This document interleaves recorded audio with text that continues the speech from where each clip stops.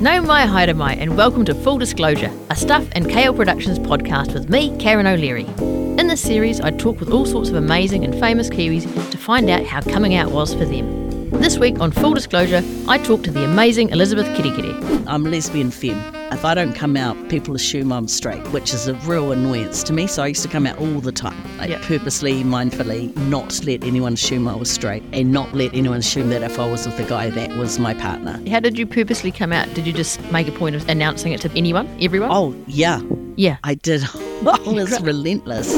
Well, hello, and I'm very excited to be joined today by the amazing, the fantastic, the activist, the wahine toa that is Elizabeth Kerekere. How are you today, Elizabeth? Thank you so much for joining me. Oh, wonderful. It's so lovely to be with you. Obviously, I was talking to you just before we started this amazing chat, and you've been somewhere a little bit warmer just recently. Where have you been, Elizabeth? I was asked to speak at a conference in Mauritius. And as we say, if you must speak at a conference on a tropical island during our winter is a good way to go. Incredible activists that we met with, and just a sense of how lucky we are in this country, but how much more there is to do. And in terms of that, what conference was it, and what are you alluding to? This is the Pan-Africa ILGA, so the International Body for Lesbian, Gay, Bisexual, Trans, Intersex and Queer People. And we in Aotearoa are part of ILGA Oceania. So my organisation, Te Whana Whana, is a member of that. So it was pretty wonderful to go up and meet activists from all across Africa. Wow, and obviously, I mean, you have been an activist for, well, I'd say probably forever, for your whole life, but certainly very visible and someone that has cared deeply about these things for a very long time. And we will talk about that a little bit later on. But obviously first, let's just start with just you, you know? And obviously this podcast is about people talking about their sexuality. So how would you define your sexuality? When I first came out, I used the word lesbian, a word I didn't hear till I was about 16 years old, and thought, that's me. But when I was a little bit older and heard the word takatāpui, I realised that's more me. And so I use them in different contexts, but always promoting the recognition of the term takatāpui, a traditional term we've reclaimed to incorporate all of our whānau with diverse genders, sexualities and sex characteristics. So I'll say takatāpui who's lesbian femme. I reckon that's a great definition. And I noticed you mentioned then that you didn't hear the word lesbian until you were 16. I remember the first time I heard it, I was 5, and it was after watching the Top Twins, but you were 16. Do you remember the context in which you heard the word? It was at high school. I'm a bit older than you, quite a bit older, and so only a smidge. And it was that thing where everybody's swapping terms and words around, and people were just like, "Oh, somebody's a lesbian," and like, what does that mean? And then as soon as I heard it, I thought, "Oh, I think that's me." So I didn't have a lot of dissonance when I came out. Once I had a language for it and knowledge of it, I was also aware from around 15, 16, 17 of same-sex couples because I met them through activist circles. And so it would have actually been 15, 16 that I heard the term. So you were already in your activist circles at 15, 16. Where do you think your passion for activism came from? I think it was a sense of feeling really keenly about the injustice in the world. I was brought up in a home where there was violence and alcohol, and a lot of my friends were experiencing the same thing I was. We're in very unsafe situations as young people, and it was very obvious the racism that many of us were experiencing growing up as we did in Dunedin. And so even though there are amazing things about that place and I have such good memories of it, that's one of the things that kind of spiked my passion. And then I met with amazing people and connected up with a whole lot of different issues. So for us as young people, just being young, as students, as being women, but also as Māori, as Pasifika, and then the kaupapa itself, Nuclear Free Independent Pacific, Springbok Tour, all sorts of things that were happening, homosexual law reform when I was a young person. And so all of those things, I grew up into a space of a hotbed of activism, but a way of working that set out what was our relationship as Māori to our Pacific Island whānau, our whanaunga, but also with other movements? How do we weave our efforts together? Because each of our groups might have been small, but we would always defer to the leadership of a particular group, and all of us would come to support each other. And that woven way of working has stood by me the entire life of my activism.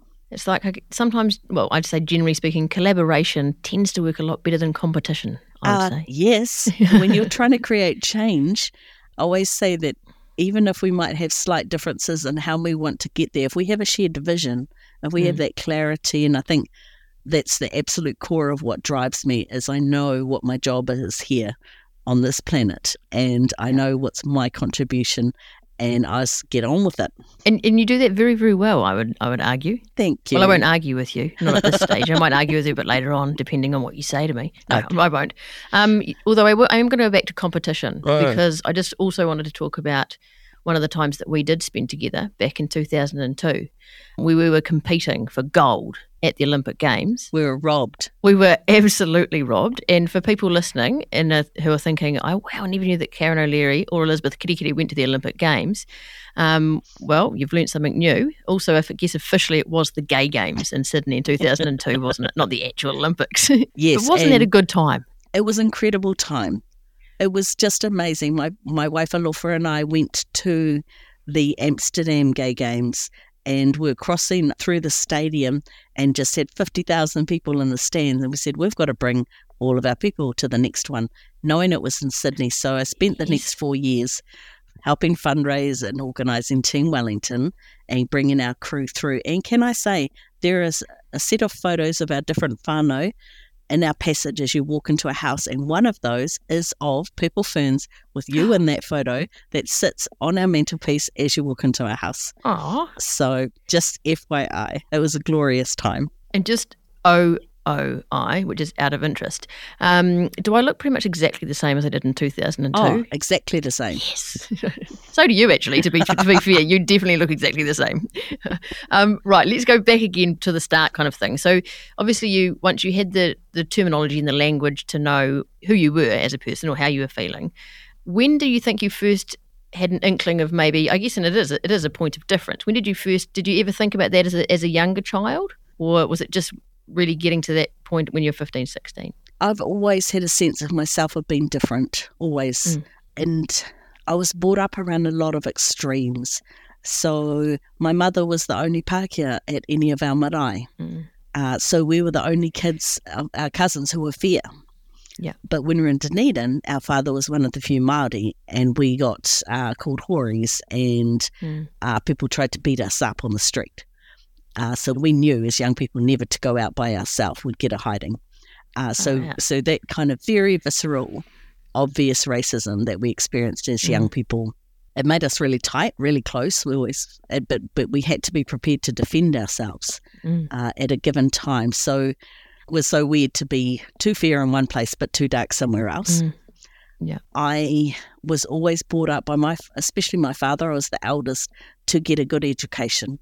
So I knew from a very young age that I would go to university. And I was one of the few in my family who, by the time I did go, had already gone. Only a couple of my older cousins across our wider whānau had been there.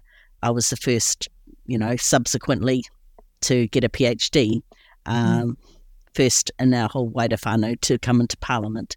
So there were things where my father had a very high expectations of what I would do. And so, again, that made me really different in our whānau, that I had real clarity. I also apparently at 7 said that I'd never get married to a man. Wow. Yeah. And one of the reasons was I liked my own name too much and I wasn't going to take anybody else's. So that turned out to be a bit of a prophecy. Think yeah. Because you didn't take Alofa's name, did you? No, I did not. Our last names are already hard enough for people to say, let alone to hyphenate them. Oh, yeah. I think you should have done it just on purpose. Oh, I know. We did have that conversation. It's like, kerekere aiono kerekere, too hard. So when you realised that this was who you were, who did you tell about it? Did you tell anyone? Did you announce it to anyone? Or was it just something that just became part of who you were? It wasn't a big announcement. And as we know, coming out is a process. It's a gradual thing, and you come out over and over. where you decide, are you going to correct somebody who's making false assumptions? Yes. When I first thought, we only knew of one local lesbian, and that was Yoko Newman and Dunedin, who I just went to talk to and say, I didn't want to claim something that wasn't mine. And so I went to talk to her and say, so I think I might be this thing that you are as well. Am I? Is that correct? And so we just had a simple conversation. I thought, okay then. So as I say, no dissonance, no, oh my God, this is such a big thing. It wasn't. It was like, oh, cool. Now I have a name for it. I have a clarity around it. Then I'm all good. I told my family, and I remember one of my sisters going, oh, great, you're already a radical, and now you're going to be a lesbian. It's just typical. And so it took me a while longer to tell my father, another 2 years, because he had said really homophobic things in the past. Right. But again, he'd brought me up to be strong. He raised me to not suffer idiots and to respect people who stood their ground. Yeah. And so I decided, right, as I say, I was prepared to take the hiding, but this is who I was, and I needed him not only to know about it, but I needed him to support me. And so that's what I said to him, and he said, okay, fine. No big dramas, no big conversation. He just looked at me and went, are you sure? And I went, yes. And he goes, then fine, I'll support you. Wow. And it was because I was prepared to stand up to him, and I was prepared to take whatever was coming if he didn't like it. And it meant also that Dad treated me differently, and he protected me across our whole family. I have cousins who are lesbian or who have transitioned, and their whānau didn't support because their father didn't support, whereas my father did. And by giving that support, gave me protection. Yeah. And then when you got a bit older, so they say in your early 20s, it sounds like you didn't have that, there was no dissonance or anything like that. So did you ever feel like, do you feel like your sexuality is a big part of who you are, a small part of who you are? Is it just something that exists within you? Like how would you sort of define that kind of thing? I think it's a core part of who I am, and it can't be separated from everything else. Yeah. Because when I was a young activist, then it was all about the language, it was about the land, it was about the different politics we're involved in, and sexuality wasn't the big issue. But as I got older, into my 20s, I moved to Wellington, and I realised actually there's a lot of discrimination that comes by just being this sexuality. Yeah. Now, I'm lesbian femme. If I don't come out, people assume I'm straight, which is a real annoyance to me. So I used to come out all the time, purposely, mindfully, not let anyone assume I was straight, and not let anyone assume that if I was with a guy, that was my partner. How did you purposely come out? Did you just make a point of announcing it to anyone, everyone? Oh, yeah. Yeah. I did. I was relentless. They would, especially if they said, oh, is this your husband or this is your boyfriend? Because that happened all the time. Yeah. And I go, no, because I'm not heterosexual, I'm a lesbian. And so I would say that over and over. What was the general response you'd get? Shock. Yeah. Because they'd look at me. And now, if you're during the day and you're in a generally safe space, you could got away without too much risk. But I would also do that when people were drinking late at night, and some men didn't think that was acceptable, that I was that thing. That they thought that they could change me. And so I still did that because a little bit outrageous. Yes, I know that about you. But I used to also do things like when I was younger, and it was a real thing to try and stop men calling us girls. And I used to say, I'm not a girl, I'm a fully menstruating woman. And that was very upsetting to people, to men, because it's like, it's just too shocking. You're not supposed to say that word, Elizabeth. I say every single time I got called a girl, because it was done in a demeaning way. Yeah, now girl has taken on a new way of being used in today's context. But back then it was a put down. It was like, hey, little girl, just be quiet. It's like, I'm not going to be quiet. No, I don't think it suits you, to be honest. It really doesn't. But it's because you've got so many good things to say. It always astounds me when people think they can keep me quiet. No, I'm speechless. No. obviously you've mentioned Alofa a couple of times, and she's fantastic, and I think she's really, really funny and just really lovely. Can you tell me a bit about when you guys got together? We got together back in 1992. So we've been together in February. It'll be 32 years. So good. So good and so happy.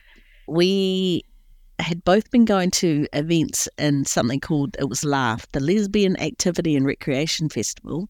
And her and I had been going to different things.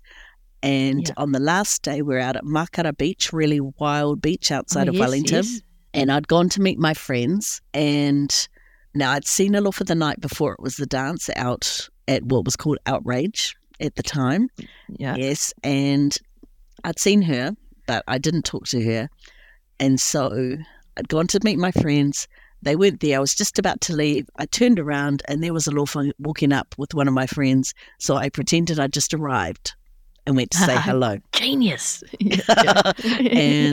And so then we went into the little cafe that's there. People were just playing games, and I was reading with one of my mates, and she was playing ping pong, and she kept hitting the ball over to me, and I thought nothing of it. It's such a typical butch thing, but I thought nothing of it. I thought, obviously, she's not very good at this game, but she kept hitting it over to me, so she had to come over to me and pick up the ball from around me over and over again. And then everyone moved to sit at the table, and we had this giant game of Chinese checkers, and there was just this point at which she said so many colours, and I looked at her and I said so little time. And we just clicked. But what was crazy is at that very moment where we looked at each other, someone took a photo of us. So we have a photo of the moment that we clicked. And that is amazing. Yeah, it was pretty wild.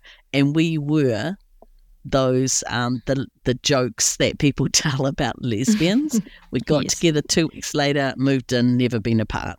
Well, I just think that's a beautiful love story. And I love love stories, so that's fantastic. Yeah, no, she's pretty awesome. She is pretty awesome. You both are.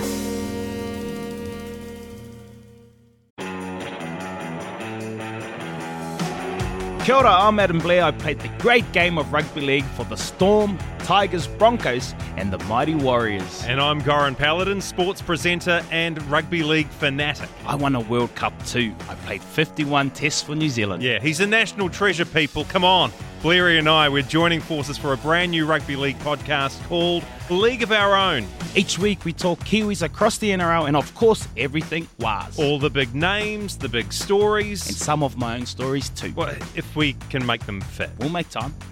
Okay. League of Our Own with Blairy and Goran. Debut ep dropping on Wednesday afternoon and every Wednesday after that. You can listen through stuff.co.nz or wherever you get your podcasts. Proudly brought to you by Snap Rentals. Mate, your stories are way too long, eh? Nah, we've got to take them on a journey. Oh, the journey. Yeah, of course.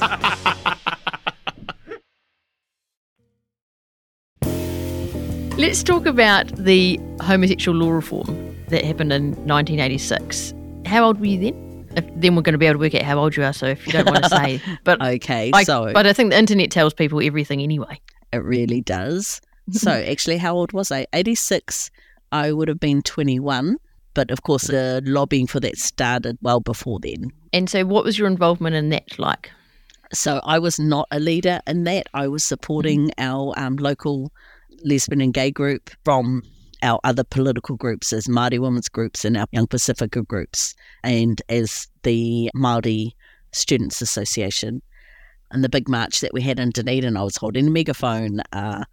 There's a TV clip of us coming over this little rise and I'm leading the march, calling out, doing the chants. But in terms of leadership, no. And in fact, I will remember when that march went through town and I was quite shocked that on the sideline to see my nana and granddad on the street watching in astonishment this march coming past because it was huge. It was so many people. Yeah.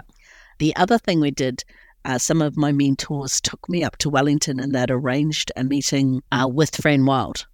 And so I actually yep. went to Parliament with them, and that was for them to talk about the Māori issues that were impacting on people who were lesbian and gay at that time.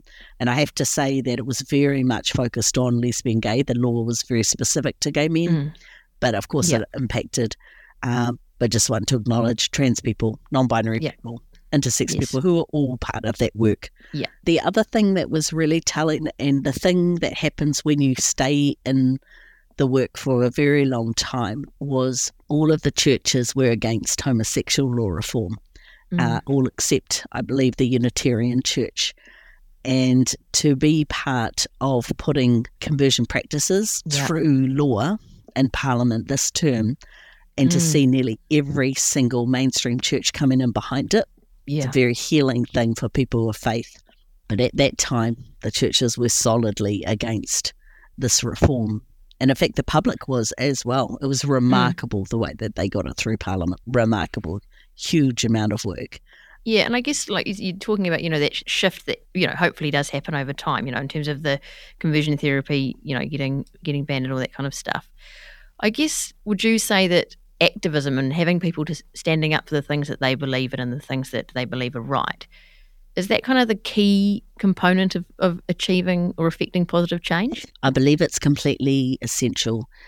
Change happens at many different levels, but changing the will of the people, I believe, is created through activism, that you create a groundswell, you make people have the conversation. Yeah. When I look at something, so our parties inside Parliament, we're the very blunt end of change, the passing the law. We can pass law, but if the groundwork isn't happening, the law doesn't make a lot of difference in people's actual lives.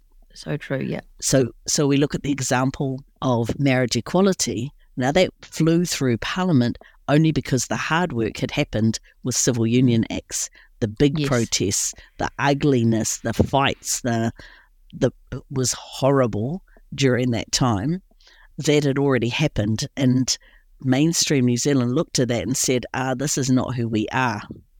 Actually, it doesn't hurt anybody else to allow same-sex marriage to happen. At that time, civil union, that's when Lofa and I had ours. Yeah. And so by the time it got to marriage equality, it was much more of a formality. It's that the whole country had moved. Yeah, those conversations had been had. Exactly. And that's what the activism does. That's what marching in the street does. It's the people coming up to Parliament and saying, politicians, you must do this thing. It's getting on the news and people going, what's actually happening? What are the actual issues? What does this mean in our community? And that's one thing I'm also really thankful for. Those early activist days, is we would do things like stand on the street and talk to people. When everybody did the big hikoi to Waitangi in 1984, we said, well, we could go up there and we can be part of that. That changes nothing in Dunedin. So we committed that we would stay and we would stop Pākehā people on the streets of Dunedin and try and talk to them about the treaty. Wow. It was... Did it work? Again, having the conversation. Yeah. I believe it contributes to it. So in the same way, say for conversion practices, when I did my petition, 160,000 signatures in 1 week, by far breaking all records in our country. And that led to this law being sped up, it going through. Yep. But on the ground, it's speaking to those people. And I look at people like my mother and my godmother, Erin Kerekere and Susan Thompson, and they were active members of PFLAG, Parents and Friends of Lesbians and Gays. And they went and talked to different church people across Dunedin as part of their work. So that work on the ground, talking to people, having the conversations, creates that bigger change. And they might not call that activism, but actually they're getting in there and they're advocating. At least it's advocacy. Yeah, absolutely. But we need all of those things, all of those elements, the big splashy stuff, but in the end, those conversations, thousands of those conversations. What would you say to and I've got my fingers up like quotation marks while I say the word activists, that spend a lot of time in those holes that have been dug by rabbits and just sit on a computer and just send horrible things around the universe, what would you say to those activists, again in quotation marks, because they're obviously not? Are they anti-activists? Well, no, they are of sorts, I guess, that they want to... You talk to it because you know all of this stuff and you're very, very... And you know my point, You're getting Yes. you know what I'm getting at. So Yeah. I'd say they're definitely not activists. Good. That they're not creating or contributing to any kind of conditions that will create change. They're just detracting for the sake of causing turmoil, of distrust, because when you start to create distrust in our institutions, then those institutions lose their power to actually fix things and make things right. It's very easy to sit on a computer and have a code name and put your ugliness out into the world. We have to be really, really vigilant for real activists, people creating real change and actually wanting to improve people's lives and give people rights, which they're already allowed and should have, but do not. We have to be vigilant against that disinformation, the misinformation that can trap people, because while some people are mindful and they are doing it on purpose, there are people who get lost in a rabbit hole. Yes. Yeah. Who have actually been groomed to do that. It's quite freaky when you read how people are guided into that rabbit hole. They don't get there by accident. That's just the nature of it, and you just have to care for people and check that people are okay when in that space. But the ones who are causing hate, no, not acceptable. But can activism help to improve that situation? Part of activism is spreading correct information. Yes, yeah. Is making sure that when you're looking for information on a topic, go to credible sources. The way that the internet now, social media, has done it, conflates all news as being equal. No, it used to be. It's very obvious what's on credible TV, credible news sources, and what's just someone's opinion. Nowadays, really hard to tell them apart. So I think helping people understand that, putting out the good news, swamping the misinformation, is what, and activism is key for that. Now, speaking of good information, what advice would you give to your younger self, if you have any advice for your younger self, but then also what advice would you give to young people today who are part of the rainbow community? I'm fortunate to be in a position where I do give advice to the young to people in our community. I write resources, give out tips on relationships, about being takatāpui. I think my younger self, it's just to keep going.